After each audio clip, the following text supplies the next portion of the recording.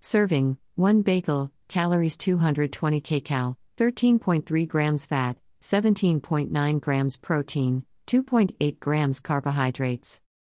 Preparation time: 20 minutes, working time: 40 minutes. Ingredients: 120 grams golden sesame, 60 grams coconut flour, 250 grams mozzarella, 80 grams quark or creamy cheese or Greek yogurt, 2 eggs, 3 tablespoons baking powder.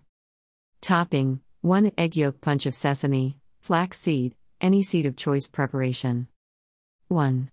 Preheat your oven to 200 degrees Celsius, top, bottom. 2. Ground the golden sesame into fine flour. 3.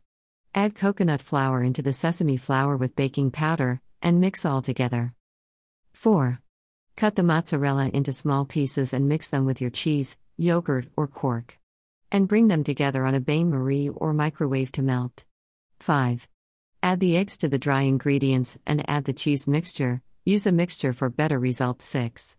Transfer the mixture into a bowl and work with your hand to make sure that the dough is well mixed. 7. Let it rest for a few minutes. You can also cool it in the fridge. 8.